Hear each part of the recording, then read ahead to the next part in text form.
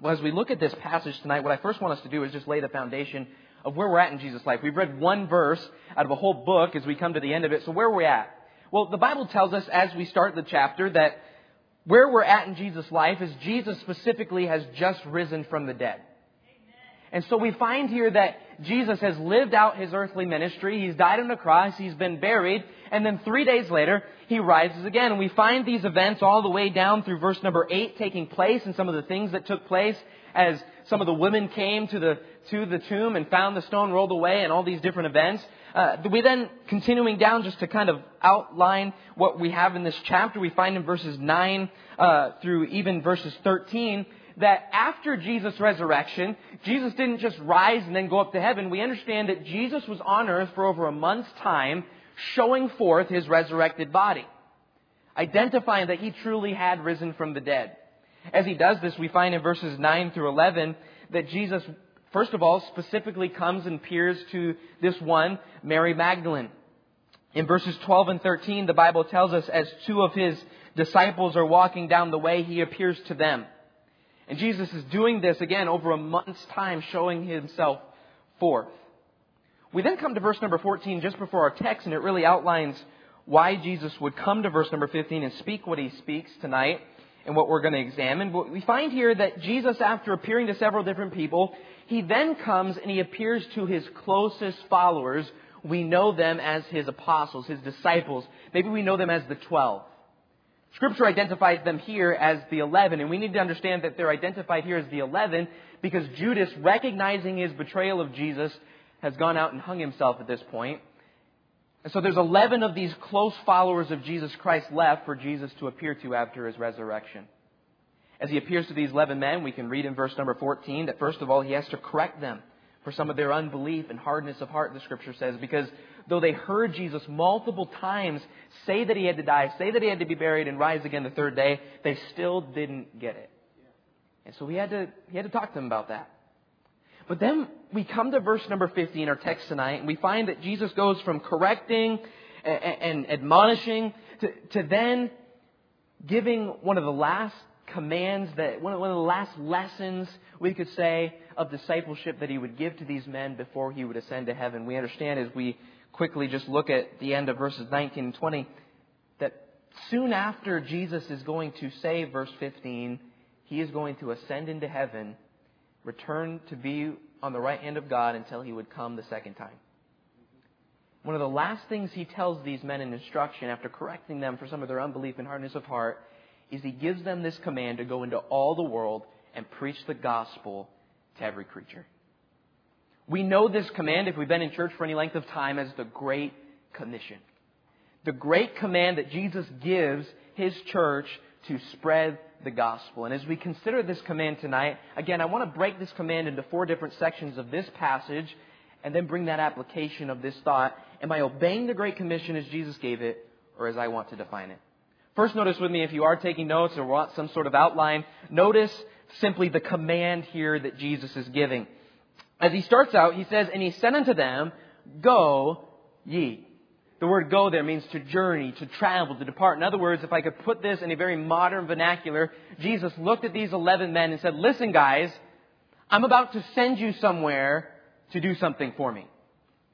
The word ye personalized this instruction to go. The word ye is a plural form. In other words, Jesus was looking at the 11. He said, "Go ye." And that's going to be important to our understanding tonight. But really, we could also say this. The command that Jesus gave was personal.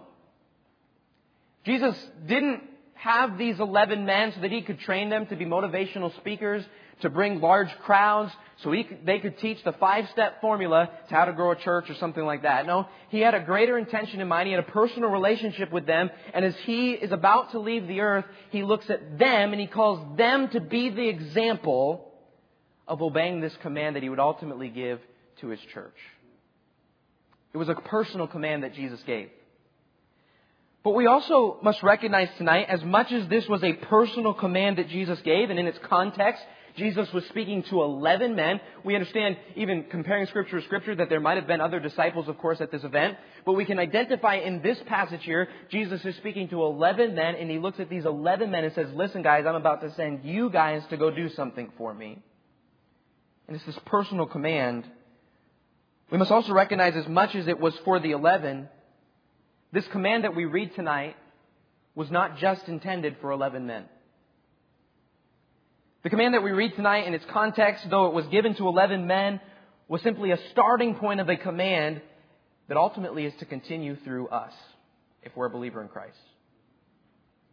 So, Brother Matt, how do you come to such a conclusion? I mean, if we've grown up in church any length of time, I'm sure we've heard soul winning and sharing the gospel, but how do we come to such a conclusion? Well, just to reiterate this point tonight, let's turn over to Matthew chapter 28. Matthew chapter 28. Just laying the foundation here, and then we're going to get into this next part. But it says here in Matthew chapter 28, verse 19 and 20, we have this other parallel passage of this account of Jesus giving this Great Commission. I love the fact that we have 4 different Gospels. We have 4 different advantage points, and each one gives us a little bit more detail about Jesus' life and a little bit more about what He says. They don't contradict each other. They simply put the pieces together. And in Matthew chapter 28, in Mark's Gospel, it's a very short Gospel account. It is the shortest Gospel account. He just gets right to things. And so when He gets to the Great Commission, He just says, go into all the world, preach the gospel to every creature. But in Matthew's Gospel, Matthew records for us the very details of the commission that Jesus gave. And in these gritty details, we could say, we find in verse 16, the 11 are being spoken to. In verse 18, Jesus is the one speaking. So we understand this is the same event. He says these words again in verse 19, go ye, therefore, and He says this, teach all nations, baptizing them in the name of the Father, the Son, and the Holy Ghost, teaching them to observe all things whatsoever I have commanded you. As Jesus gave this command of go into all the world, preach the gospel to every creature, the specifics of Jesus' command was this. He first looked at them and said, I want to send you out into all nations, into all the world. We're going to look at that in just a moment. But as He gives this command to go into all the world, He first says, I want you to teach all nations. That word teach doesn't just mean to give a head knowledge. The word teach could also be translated as this, to make disciples. As Jesus looked at His 11 men, He called them to go into all nations and make disciples, make followers of Jesus. And of course, as we understand Scripture, it is not that these men literally made the disciples. They were simply to go out, preach the gospel, and the Holy Spirit would work in people's lives and they would come to a saving knowledge of Christ. But their job was to go out and make disciples of all nations, proclaiming the message of the gospel, letting the Holy Spirit do His work. Not only were they to make disciples of all nations, but then once someone became a disciple, a follower of Christ, we might put it today, they got saved. They then were to be baptized in this specific baptism of the Father, the Son, and the Holy Ghost, identifying in the transformed life that they had now had through putting their faith in Jesus alone to save them. The reason why we come to this text tonight is this last part of the command that Jesus gave. He said, I want you to go into all nations. I want you to teach them, thus making disciples. I want you to baptize these new disciples. But then I want you to do something else. I want you to teach these new disciples. I'm just going to summarize what Jesus is saying here. I want you to teach these new disciples what I've taught you. There was a lot that Jesus taught. But what we've got to understand is this. This is a logical question we've got to ask. If the command was, go, make disciples, see them baptized, and then teach them what I've taught you. Let's ask this logical question tonight. Would the teach what I've taught you include the process that He had just taught?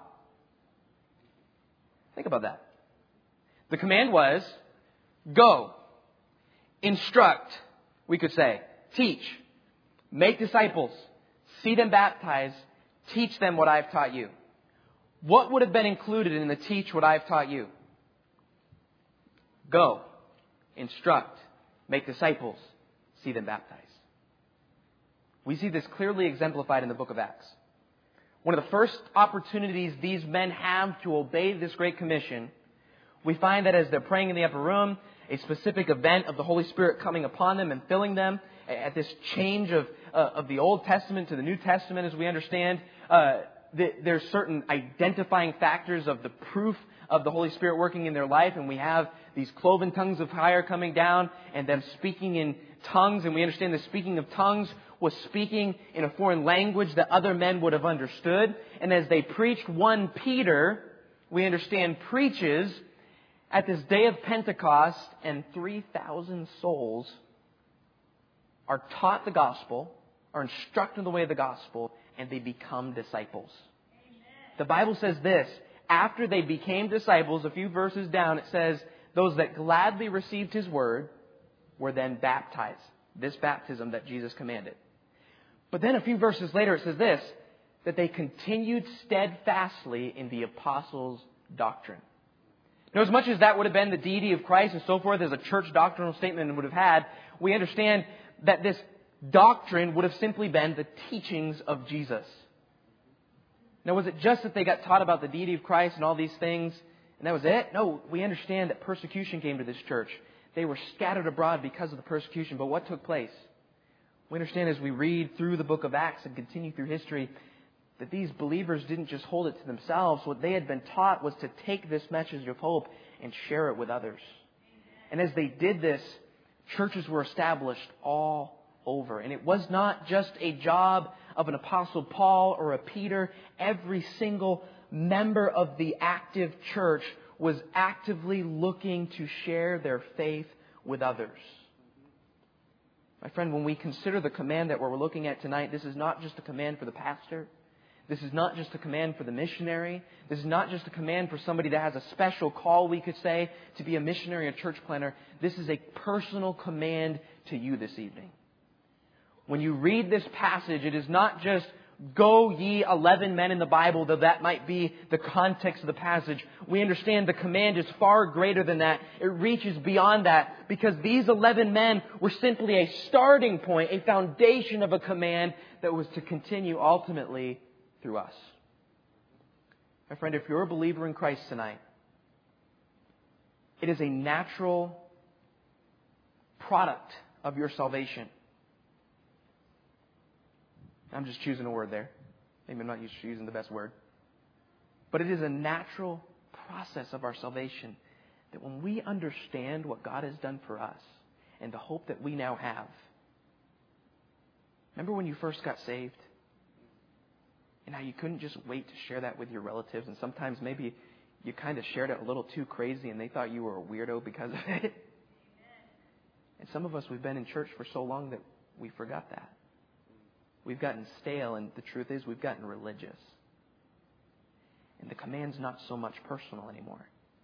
We'll give our dollars so somebody else can do it. But this command we look at tonight is a personal command, not only for 11 men, but it's for us and for a believer in Christ. The command was to continue. It wasn't just for 11 men, it was to continue ultimately through us. But as we consider that, as we consider this command that it is personal to us, if this is for us, then as Jesus looks at us and says, go ye, the next question would be where?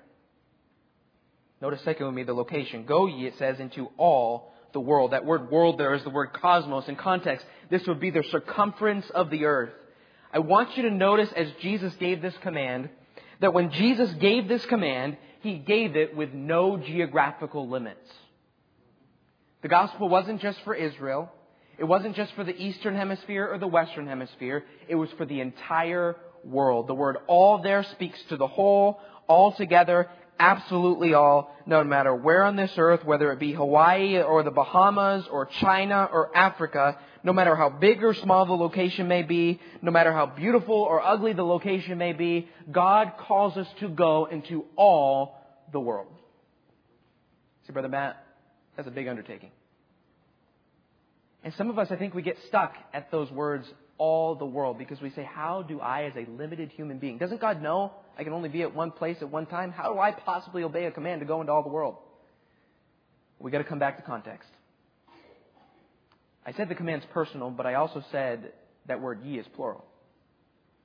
When Jesus gave this command, when He gave the Great Commission, Jesus never gave the Great Commission to one sole individual to obey.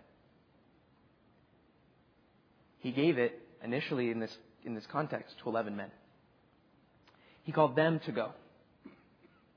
And just the same, my friend, as much as He looks at you and says, I want you to go, He calls, go ye. Us. His church. He calls each one of us to go. And in personal application, if I can put it in simple terms, when God says, go ye, what He's telling you to do is He's calling you to go where He allows you to go. Because here's the understanding. Did the 11 men that we read of in this passage go all to the same place as God sent them out to preach the gospel? Did they all go to the same place and preach the same message everywhere? No. Read the book of Acts.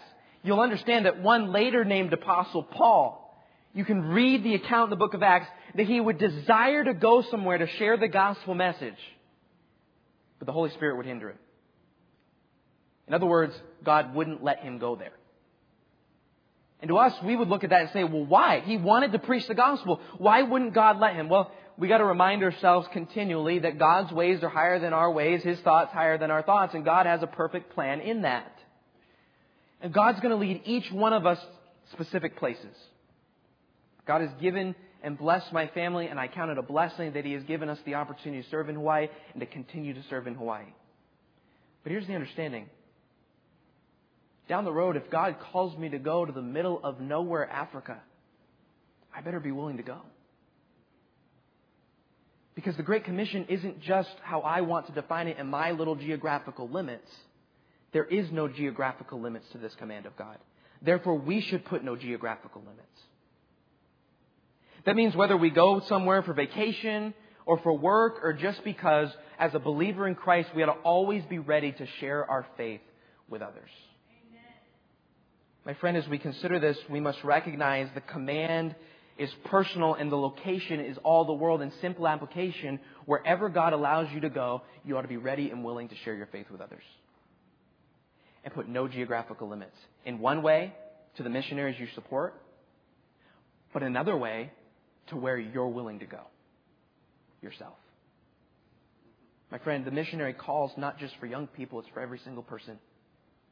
May we be willing to obey this command personally. Notice thirdly with me, the reason to go. Go ye into all the world for what cause? We've been mentioning it over and over again, but let's see it here. It says, and preach the gospel.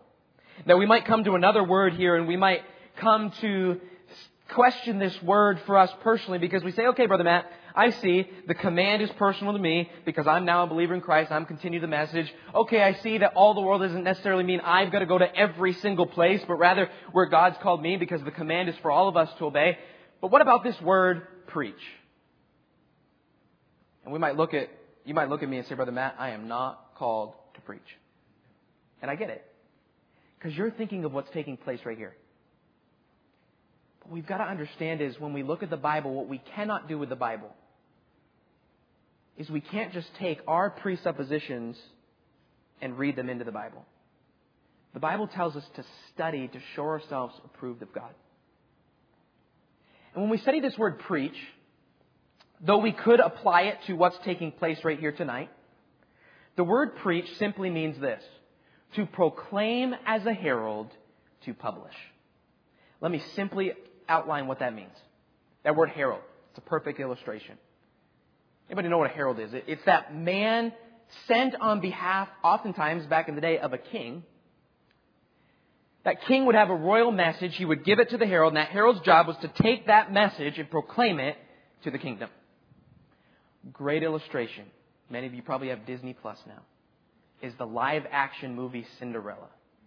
You know the guy that announced the ball, the royal ball that the prince was having? That was the herald. In other words, you have the king. He has this royal message. We're going to use this illustration. The ball.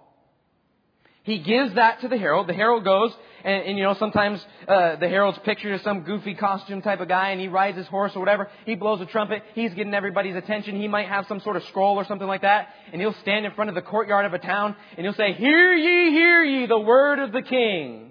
There's a royal ball, and everybody's invited. That illustration that I've just given you, though the Bible context of a herald might have been slightly different, the application of the illustration still applies. One is sent on behalf of another that has authority and proclaims a message. And that's what this word preach is all about.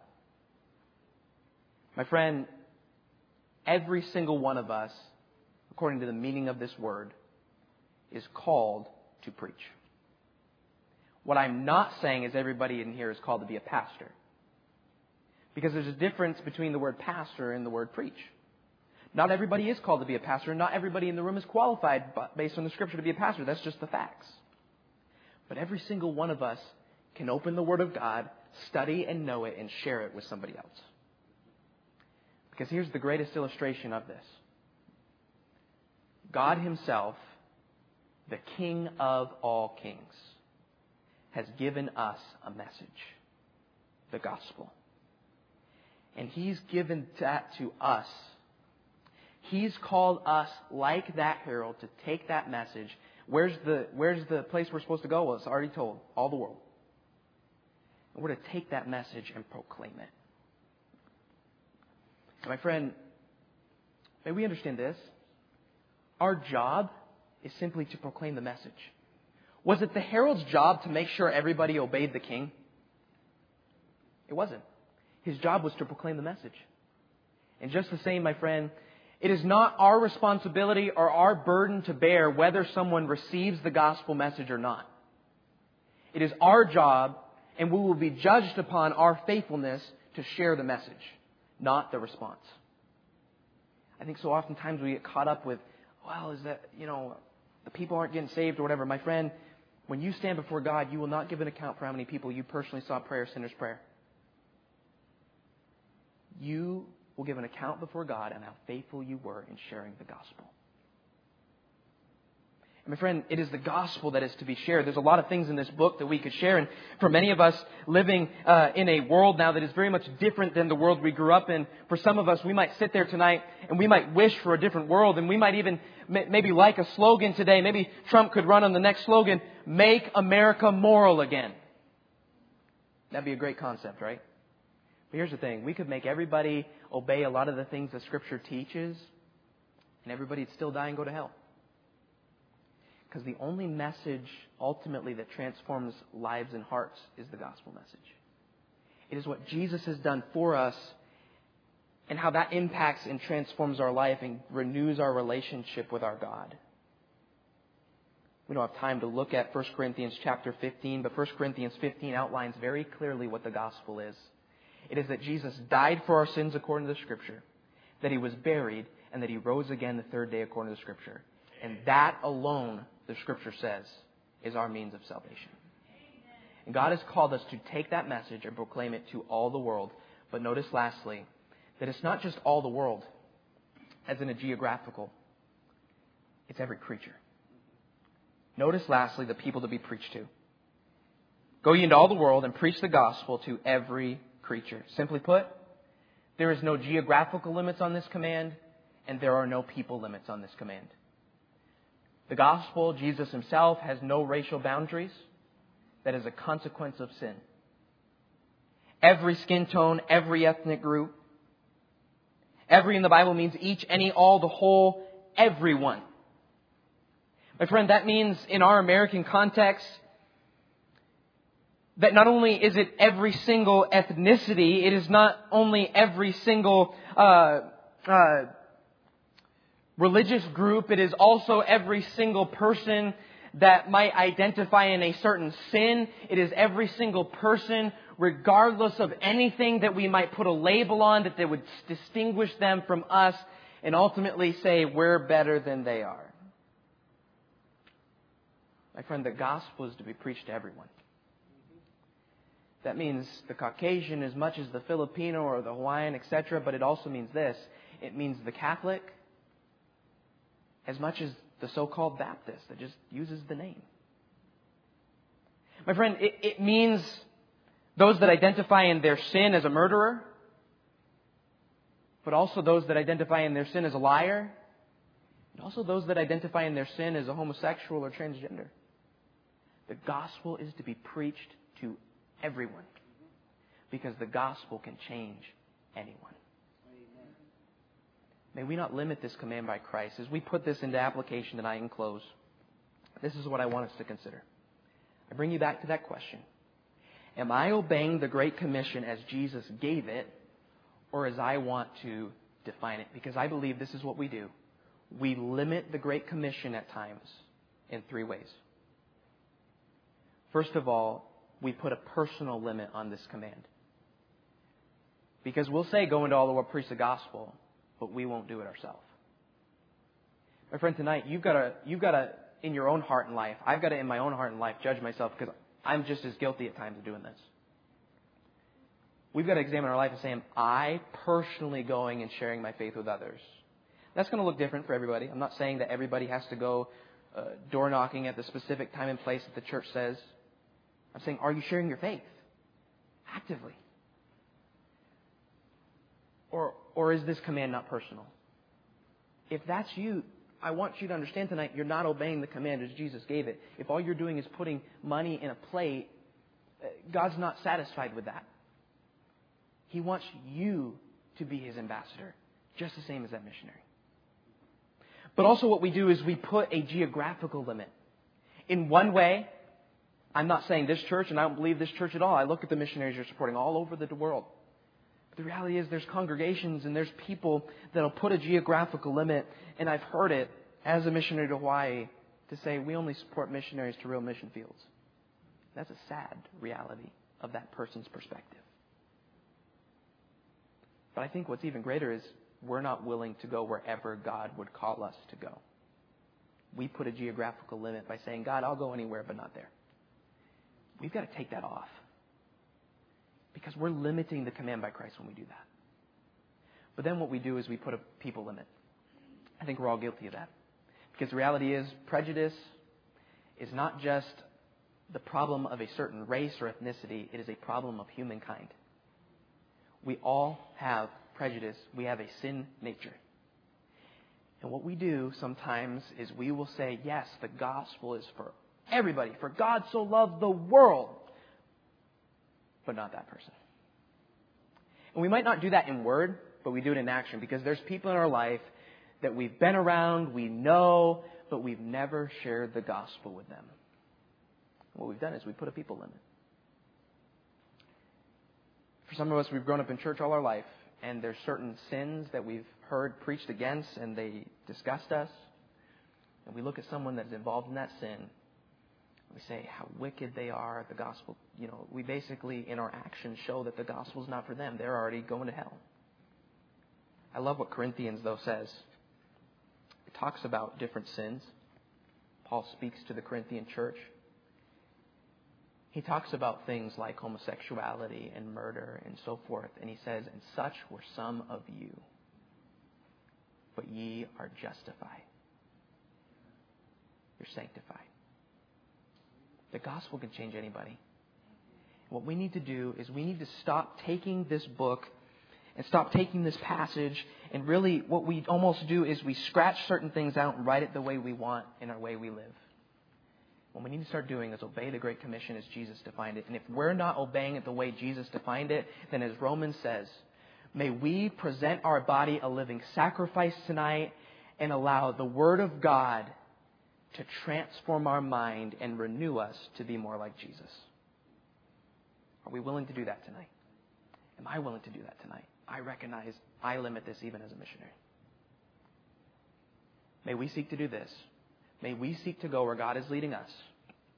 For us, that's Maui, Hawaii. May we preach the gospel to every creature. If you're not saved, this means nothing to you until you personally have a relationship with Jesus Christ. And I'd encourage you, don't leave here today without knowing how you can receive this gospel message that I've just very briefly shared with you tonight. I'd love to share more about it. How you can have a personal relationship with your Creator. But church, it simply comes down to this. Let's have God's vision for the gospel, not our own.